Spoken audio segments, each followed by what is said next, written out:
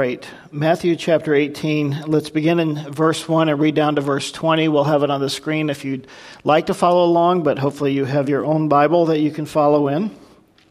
We are reading from the New King James Version, and the Word of God reads as follows. At that time, the disciples came to Jesus, saying, "Who then is greatest in the kingdom of heaven?"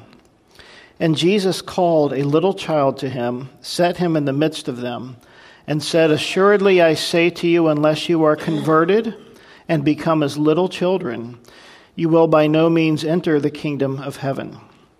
Therefore, whoever humbles himself as this little child is the greatest in the kingdom of heaven, and whoever receives one little child like this in my name receives me. But whoever causes one of these little ones who believe in me to sin, it would be better for him if a millstone were hung around his neck and he were drowned in the depth of the sea. Woe to the world because of offenses, for offenses must come, but woe to that man by whom the offense comes. And if your hand or foot causes you to sin, cut it off and cast it from you. It is better for you to enter into life lame or maimed, rather than having 2 hands or 2 feet to be cast into the everlasting fire. And if your eye causes you to sin, pluck it out and cast it from you. It is better for you to enter into life with 1 eye, rather than having 2 eyes to be cast into hellfire. Take heed that you do not despise one of these little ones, for I say to you that in heaven their angels always see the face of my Father who is in heaven. For the Son of Man has come to save that which was lost. What do you think? If a man has 100 sheep, and one of them goes astray, does he not leave the 99 and go to the mountains to seek the one that is straying? And if he should find it, assuredly I say to you, he rejoices more over that sheep than over the 99 that did not go astray. Even so, it is not the will of your Father who is in heaven that one of these little ones should perish. Moreover, if your brother sins against you, go and tell him his fault between you and him alone. If he hears you, you have gained your brother. But if he will not hear you, take with you 1 or 2 more, that by the mouth of 2 or 3 witnesses every word may be established. And if he refuses to hear them, tell it to the church. But if he refuses even to hear the church, let him be to you like a heathen and a tax collector. Assuredly I say to you, whatever you bind on earth will be bound in heaven, and whatever you loose on earth will be loosed in heaven.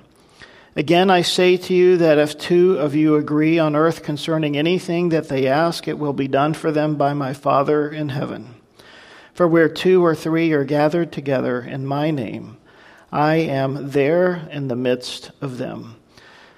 Lord, thank you for the reading of your word. We are so grateful, Lord, to be able to gather as your children, as your sons and daughters here physically, as well as online. Lord, thank you for the technology to do that. And Lord, would you minister to us this morning? Would you meet us here in this place and in this time? Would you speak to us? Lord, there are many souls listening, and you alone have the power to take your word, the Scriptures, and speak to us and apply it to us in such a way that it could be one voice to all of us, or it could be different voices to each of us, according to our need and according to what you have to say to us. Only you can do that, Lord. Would you do that now? In Jesus' name, amen. As we pick up here in chapter 18, I'd like to direct your attention back 1 verse to verse 27 of chapter 17, where we pick up on this idea of offenses, and that's going to be carried through what we just read. And you may recall last week as we were covering this back in chapter 17, verse 27, nevertheless, lest we offend them, go to the sea, cast in a hook, and take the fish that comes up first. And when you have opened its mouth, you will find a piece of money. Take that and give it to them for me and for you. Now, normally Jesus wasn't terribly concerned about offending people, especially the scribes and the Pharisees, because of their incorrect views of God and who he was and how they had misused and abused God's word. But Jesus did care about people. Certainly he cared about saving people. So in that situation, when he said to Peter, nevertheless, lest we offend them, with respect to paying the temple tax, let's pay the temple tax. In other words, he was saying, let's pay the temple tax so that we can still minister to them, so that we still have a voice with them. Because in some situations, we may choose to do something or not to do something, and in such a way we ruin our witness with someone, or we cause them to sort of close off to us. So that thought is going to be carried through as we get a little bit further in dealing with the offenses. But as we come into what we have labeled here as chapter 18, he says in verse 1, Matthew, that is, giving us the writing, at that time the disciples came to Jesus saying, "Who then is greatest in the kingdom of heaven?" That's always a question, isn't it? People want to know who's the greatest. People want to know who's the boss, who's the most prominent, who's the person in charge. And in this particular case, the disciples were, of course, concerned that among themselves, who might be one. Jesus, would you give us the ranking of like 1 through 12 so we know who we are, who's who? And Jesus has dealt with this now a couple of times from the disciples. And here's what he did. He called a little child to him, set him in the midst of them, and said, "Assuredly I say to you, unless you are converted and become as little children, you will by no means enter the kingdom of heaven." You remember the number of times Jesus was ministering in the midst of the scribes or the Pharisees or just to people. And he would do something that would, in a sense, sort of blow their paradigm. It would blow their mind. It would upset their apple cart. And so as they are there asking Jesus, Jesus, which one of us is going to be first? Now, Jesus, of course, had just come down off the Mount of Transfiguration. He had taken, as he typically did when he went off and did something special, he took Peter, James, and John. So they probably naturally thought one of the three of them would be listed as number one. And Jesus, of course, has no favorites. He shows no favoritism. The Word of God tells us that God is not partial to any man. Jesus called a little child to him and set him in the midst. So wherever they were, probably most likely in a home, many speculate that this was Peter's home in Capernaum where this took place. And he called a little child over, "Hey, come here." And one of the things we can certainly note is that Jesus had a relationship with children, and children liked him. And that child came to him. And I can imagine Jesus kind of taking the child up on his knee and maybe turning the child around facing out as he's teaching. And his typical rabbinical positions, being seated and teaching people in a home. And he said, "Assuredly I say to you, unless you are converted and become as little children, you will by no means enter the kingdom of heaven." You may recall in John chapter 3, Jesus said to Nicodemus, "Unless you're born again, Nicodemus, you cannot enter the kingdom of heaven." Here, Jesus using another analogy to say something very similar, unless you are converted. The word converted means to turn around, to turn your course of conduct from whatever it is to Jesus, or to change one's mind. Now that word, it's a very different Greek word than the word for repent. The word for repent is metanoia, but it means very much the same thing. It means literally to change your mind, to change your course, to change your direction. So Jesus is saying here, unless you become as little children, and we have to understand, what is he meaning here when he says becoming like a little child, excuse me. And I was thinking about it and just kind of working through it, and I think there's a difference between becoming childlike and being childish. To become childlike, and these are some of the qualities that you can probably think of more, To become childlike is to become innocent in how you view people and how you think. Most of us either have had children or have seen little children. And one of the things we love about interacting with little kids is just their simplicity, their honesty, their innocence. And often they're very forward. They see something and they just ask a question. They don't think about who's around. They don't think about the conditions and the circumstances. They just are. They just be. They're simple. They have imagination. They dream. Often little kids are very generous, aren't they? Hey, can I have one of your Cheerios? Sure, here, take the whole bowl. I love how little kids express love. How they'll come up so often and just give you a hug or do something that just tells you how much they love being with you. So becoming like a little child. And I believe that Jesus is referring to specifically their trusting nature and how they so quickly and easily trust. Whereas we, as adults, as seasoned people, we're a little more skeptical. We're a little more cynical. We're a little bit, slow to trust, aren't we? When we meet someone new, it takes us a while to develop that trust. Whereas the quality of being childish would be, again, words that I think would describe childish, being immature, being selfish and self-centered, throwing temper tantrums and acting out when you don't get what you want, reacting to the word no in a visceral way, being bratty and undisciplined, being juvenile, being petty and fearful and spoiled and impatient. So our Lord does not call us to be childish. He calls us to be childlike. And one of the things we need to understand as adults is, how do we allow our minds and our hearts and our opinions to be formed and to be influenced? Where do we get our information as we're forming an opinion or a view about something? I think more importantly, how do we think about things? How do we see the world? Where does that come from? Where do we derive those views from? And so Jesus, now dealing with the pridefulness and the self-centeredness of the disciples, says, unless you become like a little child and you become converted. In other words, that our faith should become childlike, trusting in God, depending upon God. Yes, asking God our questions, but leaning upon Him, having a simplicity with respect to our lives in Christ. Paul said, I think this is in 2 Corinthians 11, where he said, lest you be deceived and you be led astray from the simplicity and purity of devotion to Christ. That's what it should be like for us, the simplicity and purity of devotion to Christ.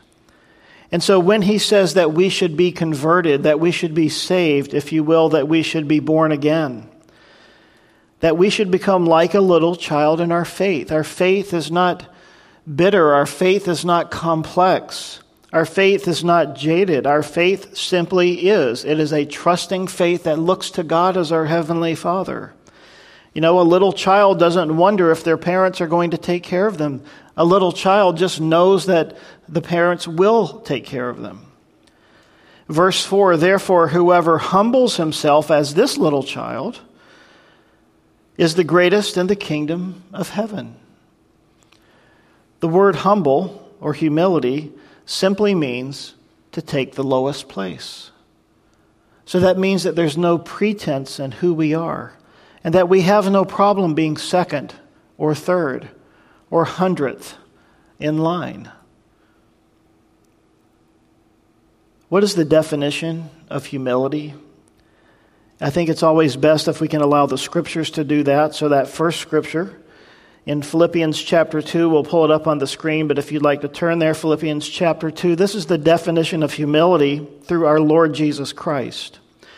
Let nothing be done through selfish ambition or conceit, but in lowliness of mind let each esteem others better than himself. Let each of you look out not only for his own interests, but also for the interests of others.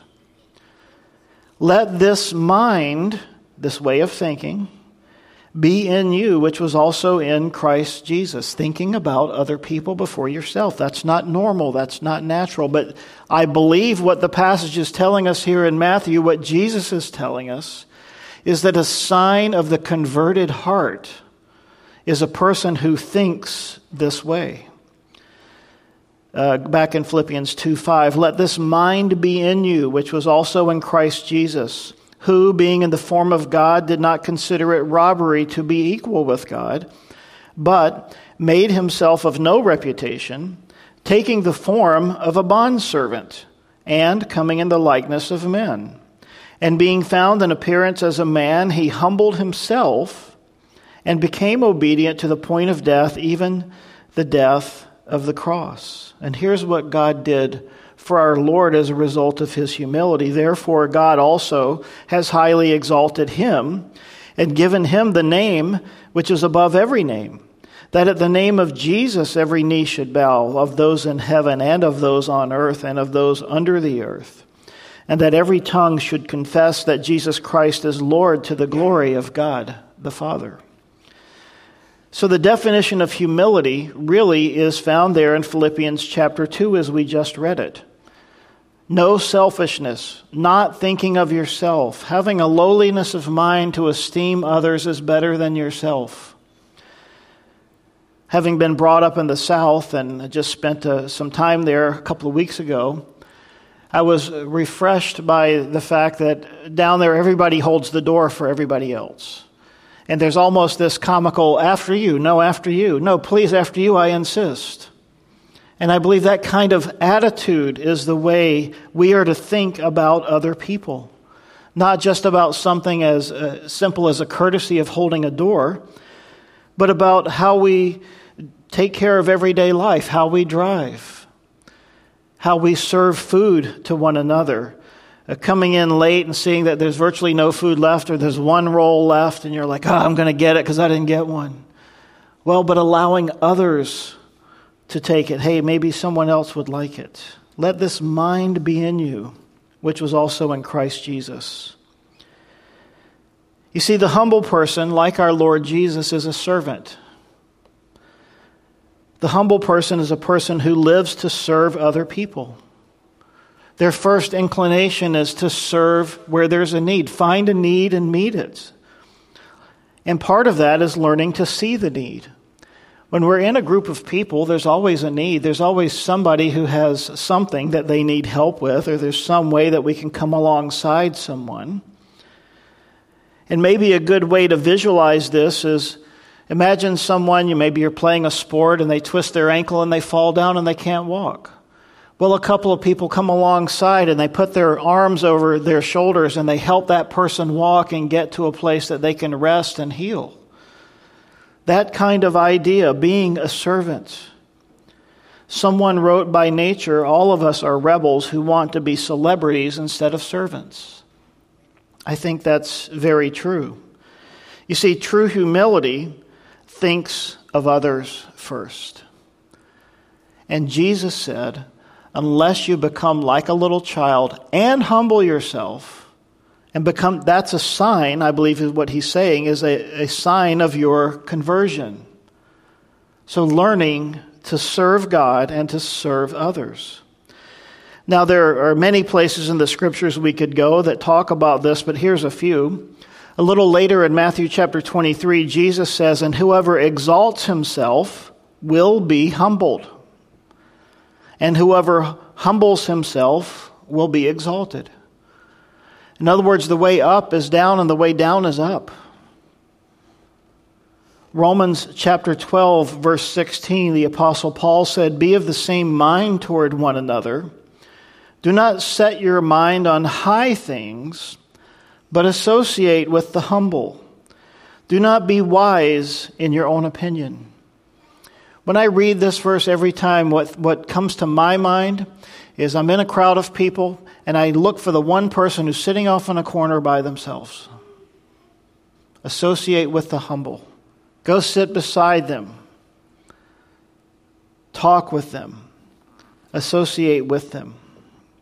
Colossians chapter 3, verse 12. Therefore, as the elect of God, holy and beloved, put on tender mercies, kindness, humility, meekness, and long-suffering. In other words, the elect of God, a child of God, of the many qualities that should be ours, humility is one of those distinguishing qualities and characteristics. Another one found in 2 Timothy chapter 2, which sort of leads into our next section, says, "But avoid foolish and ignorant disputes, knowing that they generate strife. And a servant of the Lord," that's who we are, we're servants of the Lord, "a servant of the Lord must not quarrel, but be gentle to all, able to teach and patient." And certainly he's speaking in particular here of those who are church leaders. In humility, correcting those who are in opposition. So humility comes into play in how we minister. So often in ministry and in the service of the Lord, we come in contact with people who are in error, whether those people are believers or unbelievers, and that we must come alongside and bring truth. You see, humility is never at the expense of truth. Humility honors truth. In humility, correcting those who are in opposition, if perhaps God will grant them repentance, so that they may know the truth, and that they may come to their senses and escape the snare of the devil, having been taken captive by him to do his will. So humility is a part of our witness. It should be a part of who we are. It should be a part of our identity. How is our witness, how is humility displayed in our witness? Titus chapter 3, "Remind them to be subject to rulers and authorities, to obey, to be ready for every good work." Now listen to Titus 3:2. You probably want to underline this in your Bible. "To speak evil of no one, to be peaceable, gentle, showing all humility to men." How we speak of others is so important, and it bears out our humility. To speak evil of no one, to be peaceable, to be gentle, showing all humility to all men. Two more of the classic passages that you probably know. James chapter 4 says, "But he, that is God, gives more grace. Therefore he says, God resists the proud, but gives grace to the humble." You see, if you're coming before the Lord like the disciples saying, "Lord, which one of us is going to be the greatest? Who's going to be the boss? Who's going to be in charge?" Jesus says, well, not you, because you're asking. God resists the proud, but gives grace to the humble. Therefore, submit to God. Resist the devil, and he will flee from you. Why would he say that? Because pride is rising up in our lives when we ask those kinds of questions. Draw near to God, and he will draw near to you. And then he goes on and he says in verse 10 of James 4, "Humble yourselves in the sight of the Lord, and he will lift you up." And certainly the idea of humility can carry with it the idea of our posture before the Lord. Getting on our knees before him. Falling on our faces before him. Because who we are in private influences who we are in public. 1 Peter chapter 5, "Likewise, you younger people, submit yourselves to your elders. Yes, all of you be submissive to one another, and be clothed with humility. For God resists the proud, but gives grace to the humble." You see, even in life, there are relationships where we must be submissive to other people. Bosses in the workplace, in the marriage, children in the family. There's always places where there's someone who's in charge simply because there has to be authority and structure. And if we submit to that willingly and we show humility in how we submit ourselves, that's a witness. And in 1 Peter 5:6, as he continues, he says, "Therefore, humble yourselves under the mighty hand of God, that he may exalt you in due time, casting all your care upon him, for he cares for you." I love the fact that those verses are coupled together, because you see, sometimes in submitting or humbling ourselves to another person, there may be fear in our lives. Well, that person is a mean person. That person is not worthy of submitting myself to. But you see, if we honor God, if we humble ourselves under the mighty hand of God, then God, like our Father, remember, faith like a child, God will take care of it. You see, God says, vengeance is mine, I will repay, thus saith the Lord. He's going to come to, in a few minutes here, as we continue in this passage, this idea of learning how to trust God and let Him take care of the difficulties that we face, the challenges, the struggles, the conflict. Matthew 18:5, coming back to our passage, whoever receives one little child like this in my name receives me. So Jesus now drawing our attention back to how do we view people? How do we view those who are childlike in their faith? Whoever causes one of these little ones who believe in me to sin, it would be better for him if a millstone were hung around his neck and he were drowned in the depth of the sea. So now he's talking about how people bring an offense, how we cause other people to sin. And no doubt he's talking about the little children. But Jesus is clearly here using the child as an analogy for a believer in himself who has that simple childlike faith who comes to him. And now how we cause other people to sin and to stumble. You see, we sin and we cause other people to stumble. And he says here, if you find yourself in that position where you are the one who is sinning in such a way to cause someone else to stumble, or to stumble especially in their faith, in their view of God and their understanding of God, he said it would be better for him if a millstone were hung around his neck and he were drowned in the depth of the sea. I think we understand that, but just to put it in perspective, there were two types of millstones that were commonly used in that day. There was the household millstone, which would be a 5 to 10 pound stone that was used just for grinding something, much like we have our little implements today in our kitchens to help us with our food preparation.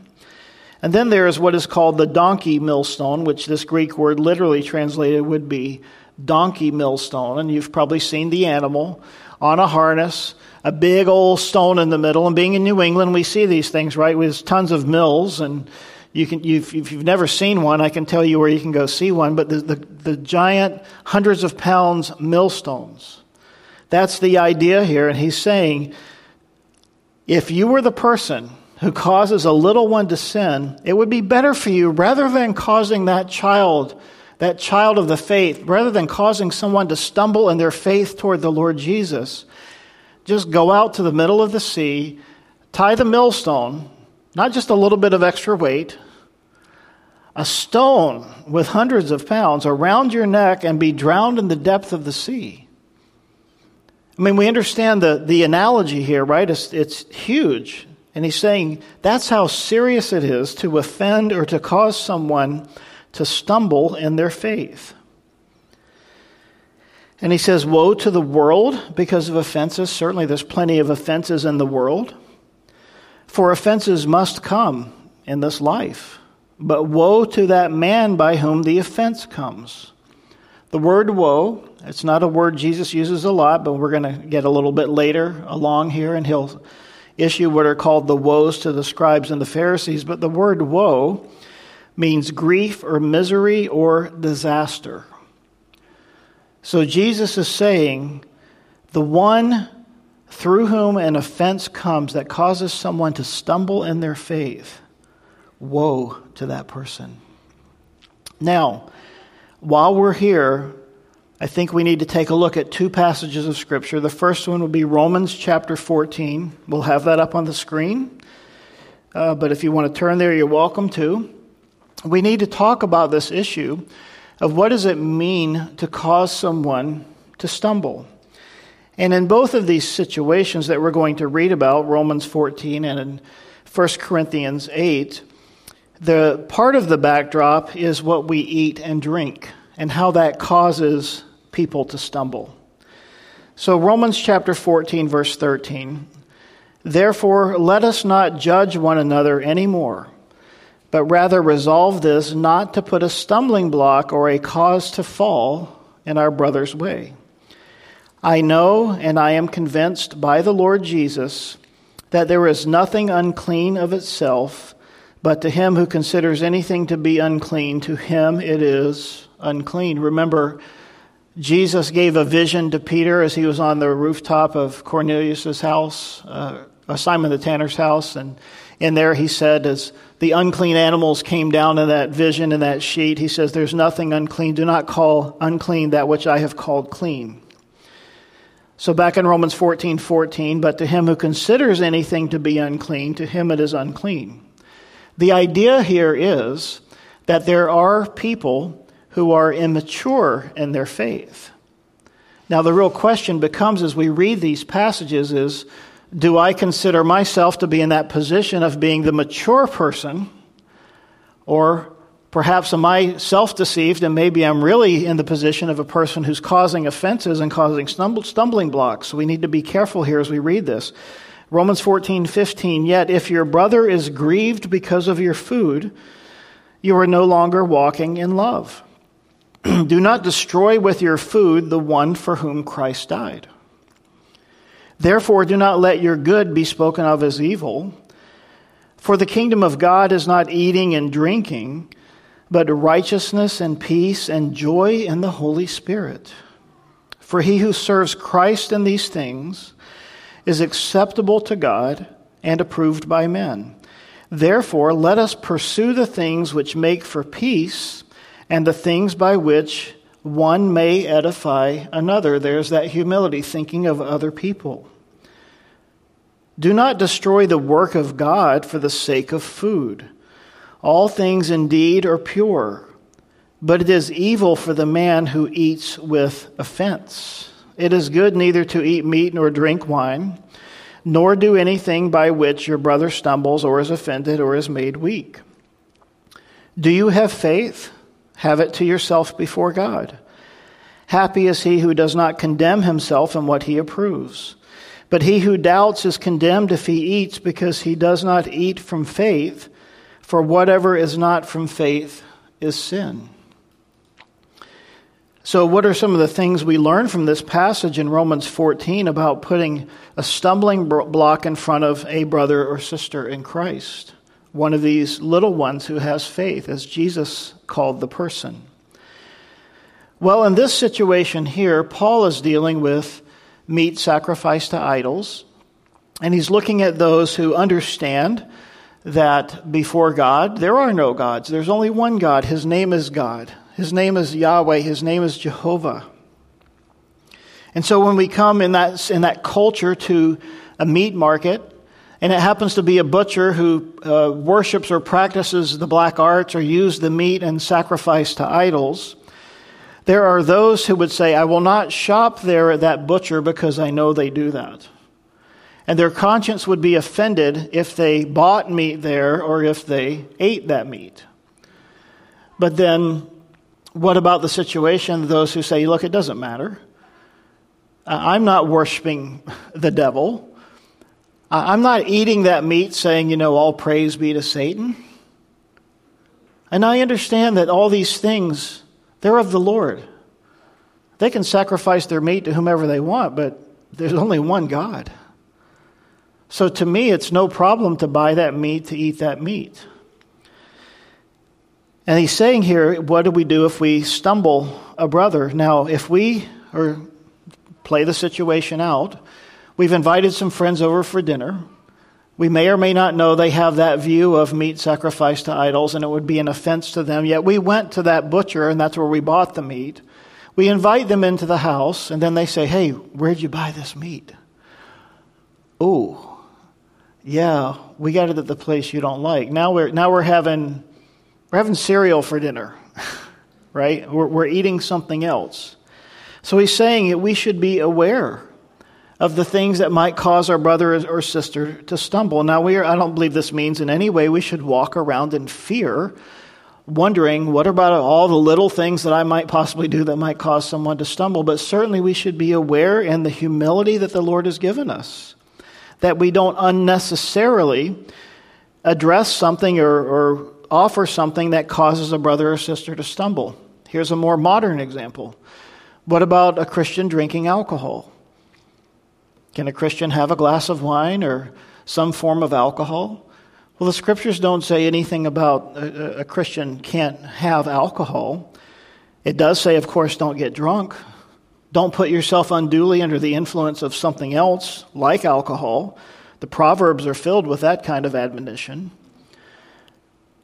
But what if I'm, as a believer, okay, now I'm Pastor Dean, I'm out at a restaurant, and I decide all of a sudden I'm going to have a glass of wine with my meal. And one of you walks by, but maybe I'm not aware that in your past you were an alcoholic. Maybe I'm not aware that that's an issue for you, that you think a Christian shouldn't drink, and that's your conviction. And now you're seeing me in that way. First of all, you're offended, but also, what if it goes the other way? What if you go, well, if it's okay for him, maybe I can do it. And now they fall back into their alcoholism. You see, I've put a stumbling block in their way. And so maybe what I want to do is to say, yes, I have the freedom to have a glass of wine, but why would I do that if it's going to cause someone to stumble? In my humility and hopefully in my maturity as I'm growing in Christ, I understand that I don't want to go there because I don't want to cause someone to stumble. And so these are things that we need to think about and that we need to consider. And he says right there in the passage, Romans 14:15, if your brother is grieved because of your food, or whatever it may be, you are no longer walking in love. If I'm doing it knowing that it grieves them, then I'm not walking in love. Do not destroy with your food or your choice or your opinion on something with your food, the one for whom Christ died. The kingdom of God is not eating and drinking or freedom of expression of opinion, but righteousness and peace and joy in the Holy Spirit. Well, let's hurry along to the next one. 1 Corinthians chapter 8. Similar idea, but he says some of these things in a different way. Now, concerning things offered to idols, we know that we all have knowledge. Knowledge puffs up, but love edifies. Okay, I'm more educated than you. That's sort of what that's saying. And if anyone thinks that he knows anything, he knows nothing yet as he ought to know. But if anyone loves God, there's humility. This one is known by him. Therefore, concerning the eating of things offered to idols, we know that an idol is nothing in the world and that there is no other God but one. For even if there are so-called gods, whether in heaven or on earth, as there are many gods and many lords, yet for us there is one God, the Father, of whom are all things, and we for him, and one Lord Jesus Christ, through whom are all things, and through whom we live. However, there is not in everyone that knowledge, or if you will, that maturity. For some, with consciousness of the idol until now, eat it as a thing offered to an idol, and their conscience being weak is defiled. So their understanding may not be as mature or as developed as yours. So you have to be respectful of that. But food does not commend us to God, for neither if we eat are we the better, nor if we do not eat are we the worse. But beware lest somehow this liberty of yours becomes a stumbling block to those who are weak. So the issue is understanding who the weak believers are and not looking down on them, but being respectful in humility of where they are in their relationship with Christ. For if anyone sees you who have knowledge eating in an idol's temple, will not the conscience of him who is weak be emboldened to eat those things offered to idols? And because of your knowledge, shall the weak brother perish for whom Christ died? In other words, I have liberty in Christ. It's not my problem, it's their problem. But when you thus sin against the brethren and wound their weak conscience, you sin against Christ. Therefore, if food makes my brother stumble, I will never again eat meat, lest I make my brother stumble. So that's what Jesus is talking about when he's talking about this issue of offending the weaker brother or sister. Now, something that we need to think about, and I'm just going to leave it to you to pray and to think about, how does this apply to me? How does this apply to us in our modern day society? I think what we've seen in the past couple of years with politics, with COVID, with all sorts of things, and by the way, we are free to have our own opinions on any particular topic. But the question is my right to my opinion and my point of view going to cause a stumbling block to someone else? I can have that opinion and believe what I want about politics or any of these other situations. But if my talking about it or if my expression of it now creates a stumbling block for someone else who is weaker in the faith and who may not be as informed or whatever it may be, maybe I want to refrain. Just as I might refrain from having that glass of wine in the restaurant and causing someone to stumble, maybe I want to refrain from expressing my, well-developed and informed views on various topics. It's just something that we should be aware of.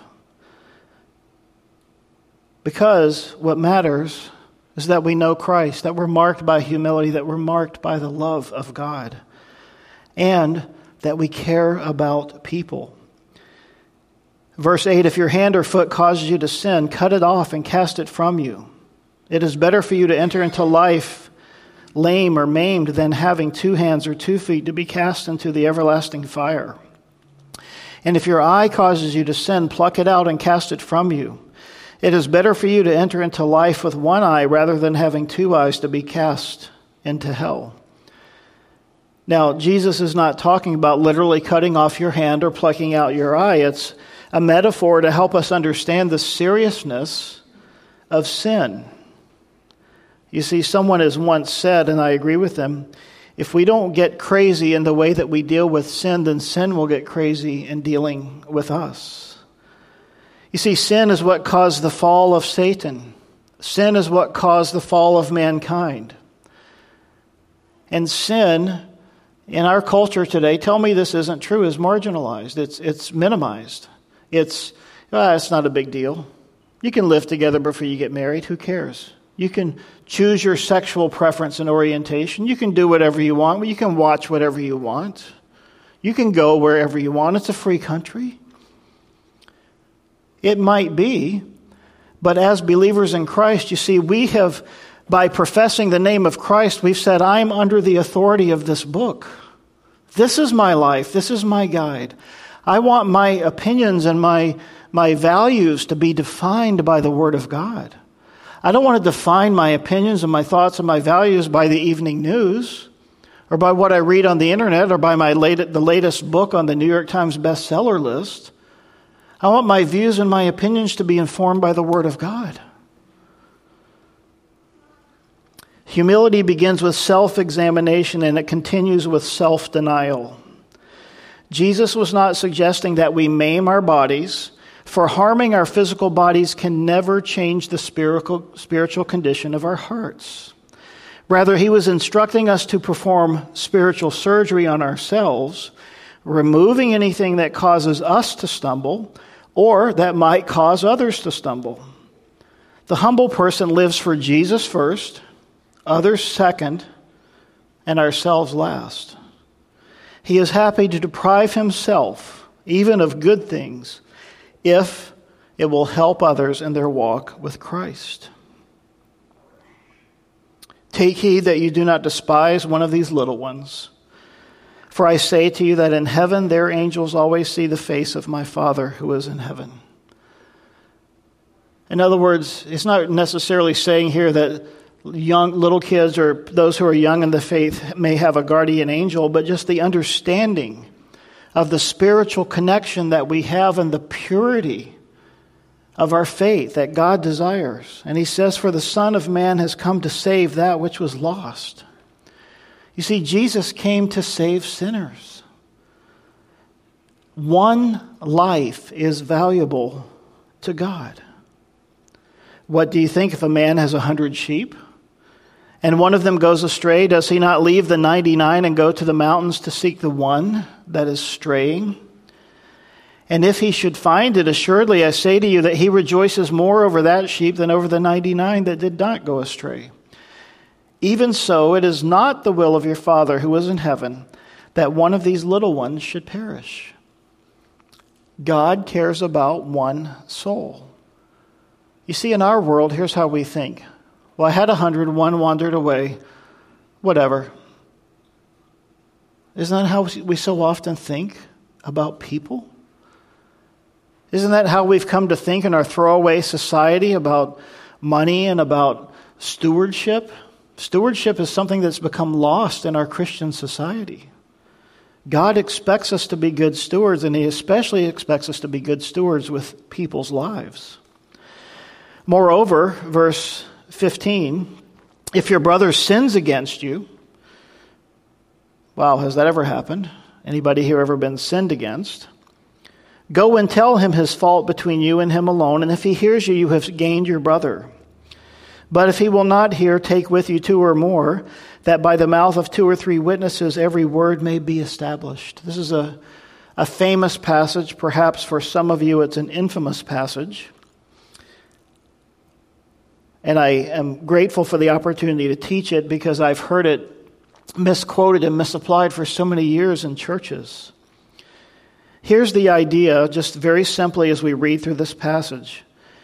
Jesus is saying to us, if there's a brother or a sister who sin, not offends us because of their opinion,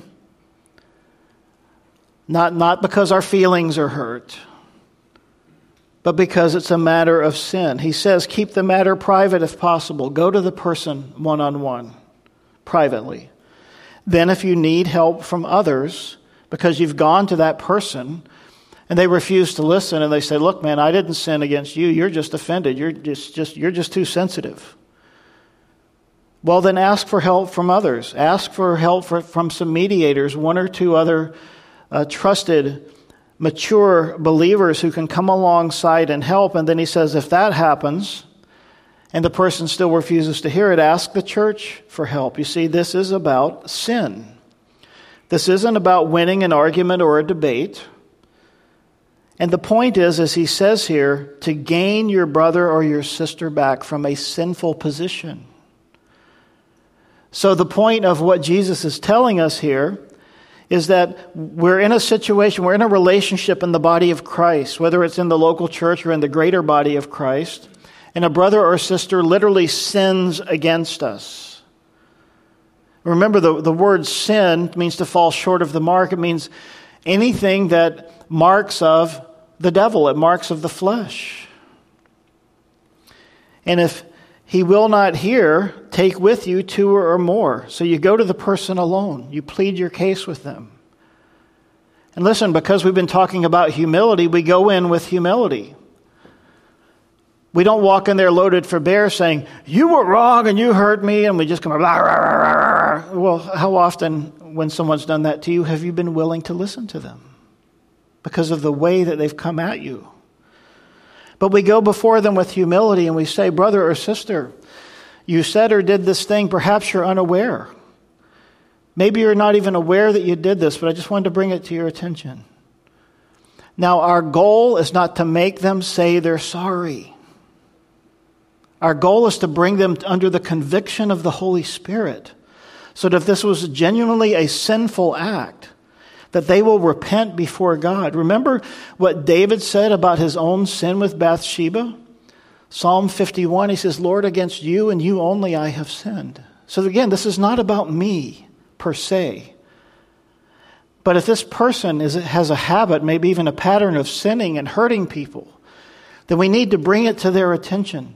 And hopefully bring them, see, the goal is to bring them to the Lord so that they might repent and that they might hopefully stop hurting people, not just me.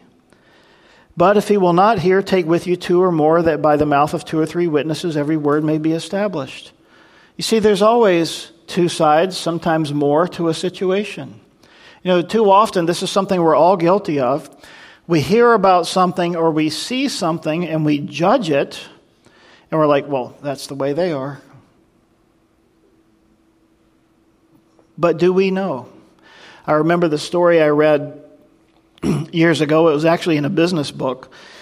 But the man was talking about how we form our opinions and our views of other people And there was this man who got on the subway in a city with his 3 kids, and they're just unruly, out of control. And the man seems to be sitting there in some kind of stupor, completely unaware that his kids are disturbing all the other people.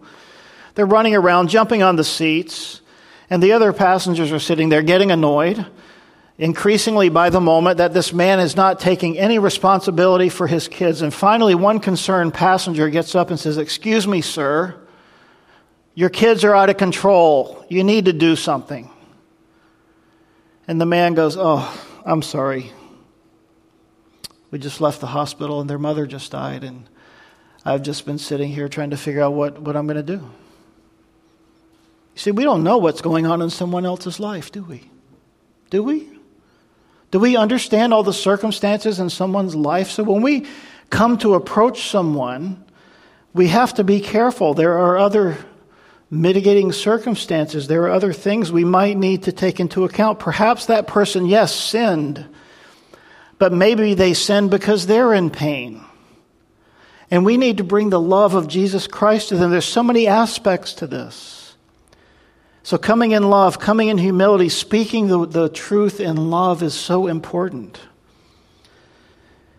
You see, and the point of bringing witnesses is we're bringing other faithful who are walking with the Lord, who are Spirit-filled people, and who are going to be objective. They're not there to be my henchmen, to come and stand up for me and defend me as I come to present my case so that I can win the argument. And, there's strength in numbers.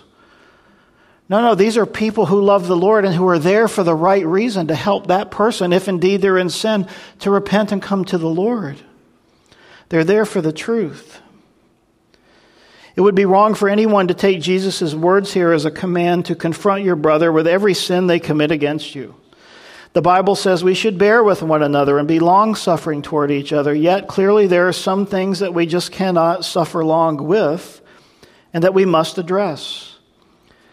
We can say that Jesus gives us 2 options when our brother or sister sins against us.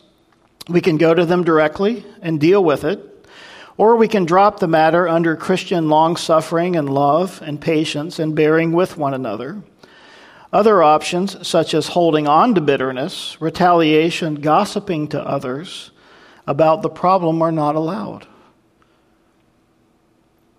We must not let trespass rankle in our bosom. Now, this is Spurgeon, so you can already hear the language here.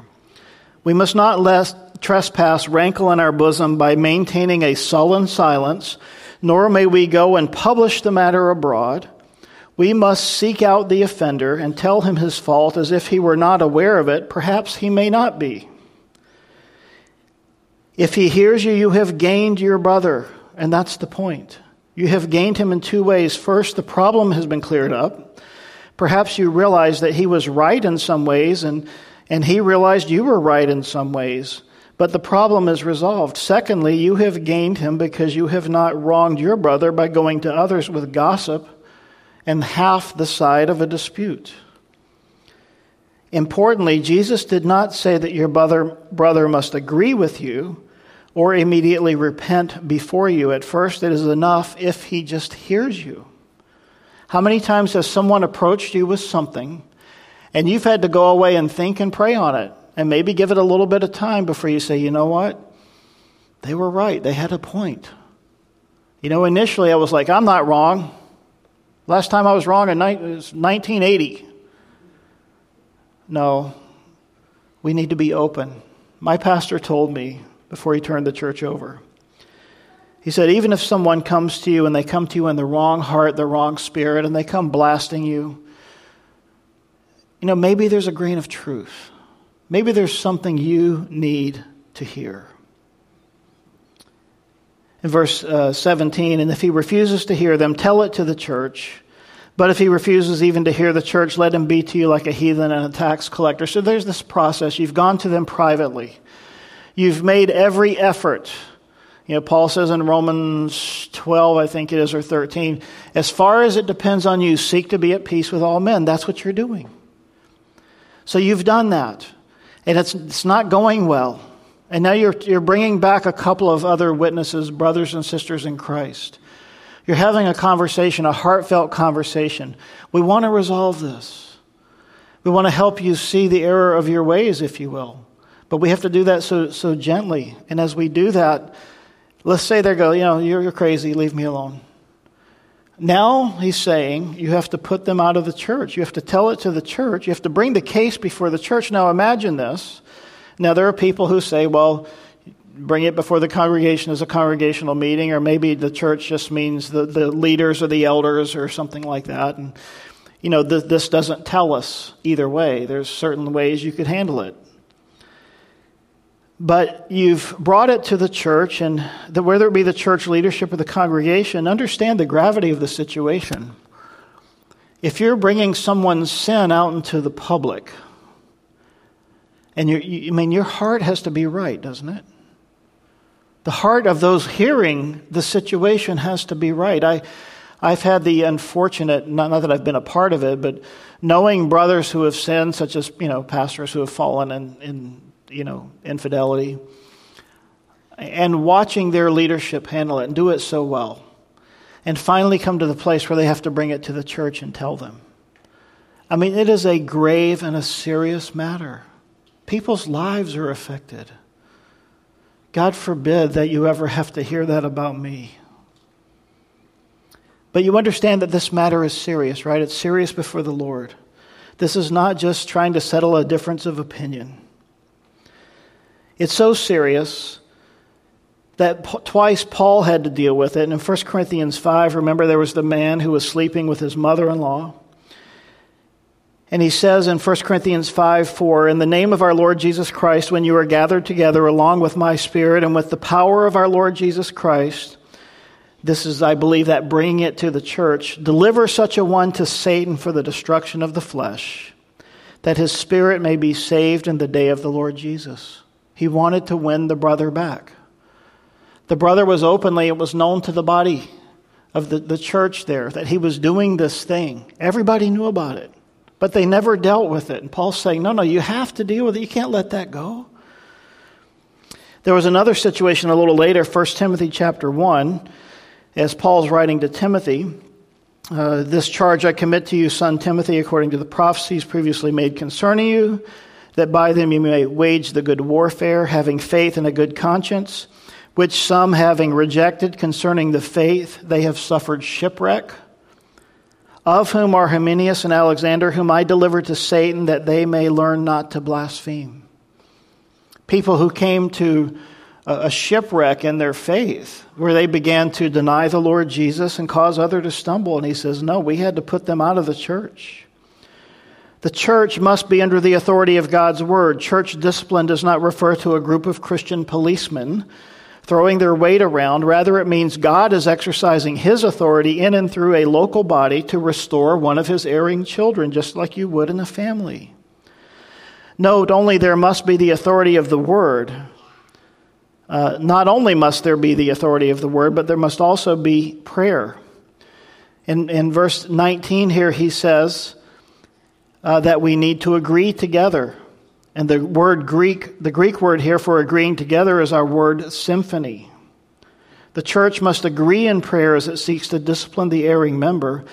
It is through prayer and the word that we ascertain the will of the Father. You see, true spiritual unity is a sign that the Lord is working among us when we're praying together. Assuredly, I say to you, verse 18, and whatever you bind on earth will be bound in heaven, and whatever you loose on earth will be loosed in heaven. So be careful, because we are reading the word, we are praying, and we are seeking to do the right thing by the Lord. Again, I say to you that if two of you agree on earth concerning anything that they ask, it will be done for them by my Father in heaven. You see, there's a context here. This is not saying, let's you and me get together and pray for $1 million. It's not saying that at all. It's saying, in the context, when we come together, that we pray. And as we're praying, and I find it so often, maybe you've experienced this, as you've been in a small group praying, and as you're praying, just like the Lord's putting something in your heart, and you're about to say it, and then someone else says it. Two or more agreeing in the Spirit. I think that's really the intent or the heart here. And then he says here in verse 20, for where 2 or 3 are gathered together in my name, I am there in their midst. This is why it's so important for us to gather. The Spirit of the Lord is among his people. 2 people is not insignificant any more than 1 sheep who wanders from the flock is insignificant. If 2 people are gathered in the name of Jesus, he is there in their midst. The church is spiritual. We need to be examining ourselves constantly to make sure we are walking in the faith. You see, there is a beauty and a need for gathering together. Remember in the book of Acts, it says, they continued steadfastly in the apostles' doctrine and fellowship and in the breaking of bread and in prayers. Early on, the church immediately began to meet together. So important. Hebrews chapter 10, let us hold fast the confession of our hope without wavering, for he who promised is faithful. Let us consider in order to stir up love and good works. You see, you have to do this in the context of meeting together.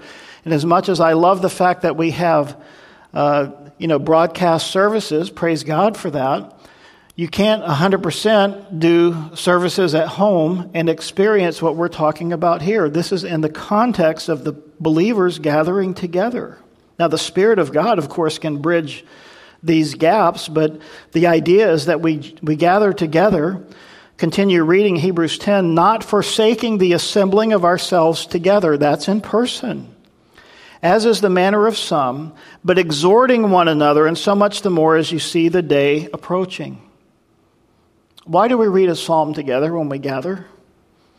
Is it dead tradition? No, we come together around the Word of God. The psalm is our call to worship. It's bringing us together. The reason we've gathered is to be here in the presence of the Lord. If you've ever been a part of maybe a more liturgical service, sometimes there's things they say together, such as the Apostles' Creed. And those things can have value. Now, those things can become dead and fall flat, but they can have great value as we're there together in unison saying, I believe in God the Father Almighty, maker of heaven and earth, and in Jesus Christ, his only Son, our Lord, who was conceived by the Holy Spirit, born of the Virgin Mary, suffered under Pontius Pilate, was crucified, dead, and buried. He descended into hell. The 3rd day he rose again from the dead. He ascended into heaven, and he sits on the right hand of God the Father Almighty. From there he shall come to judge the living and the dead. I believe in the Holy Spirit. I believe in the holy Christian church. I believe in the communion of saints. I believe in the forgiveness of sins and the resurrection of the body and the life everlasting. Something that perhaps we've lost in our modern churches, where 2 or 3 are gathered. Jesus is there. So hopefully we will take it seriously when we gather together, whether it's in a home or whether it's here on Sunday morning, that Jesus is among his people. Lord, we love you this morning. Thank you for the lessons. Thank you for what you've spoken to our hearts. We love you, Lord, and we bless you. If there be those among us this morning, Lord, who have never trusted in the name of Jesus and your completed work on the cross and the shedding of your blood that has covered our sins, may we just pray along with them this morning that they would invite you to come in and they would give their heart to you, Lord, and come and confess and humble themselves and say, I want to be your servant, Jesus. For those of us this morning who perhaps have been touched in some way that there's been conviction, then may you just bring us to restoration this morning. Anytime, Lord, you bring conviction, it's for the purpose of healing and restoration. And Lord, for us, perhaps as we've gone through this, if there's been hurt from the past that's been brought up by brothers or sisters, then Lord, give us the grace this morning to just forgive and to let it go. And Lord, if we need to, then maybe to go speak with them. You're the one who said if you come to the altar and you there realize your brother has something against you, then you go to that brother or sister. Lord, I love how you don't let us off. You say if we realize someone's offended us, that we are to go to them. So often we want it to be the other way around. But Lord, you want your church to be pure. You want your church to be holy. You want it to be right. We are a picture of heaven on earth. You're the one who said that judgment begins first in the household of God. And Lord, this morning you have brought a word of correction to us. And may we respond in faith and love and purity and holiness. In your precious and your holy name we pray, Lord. Amen.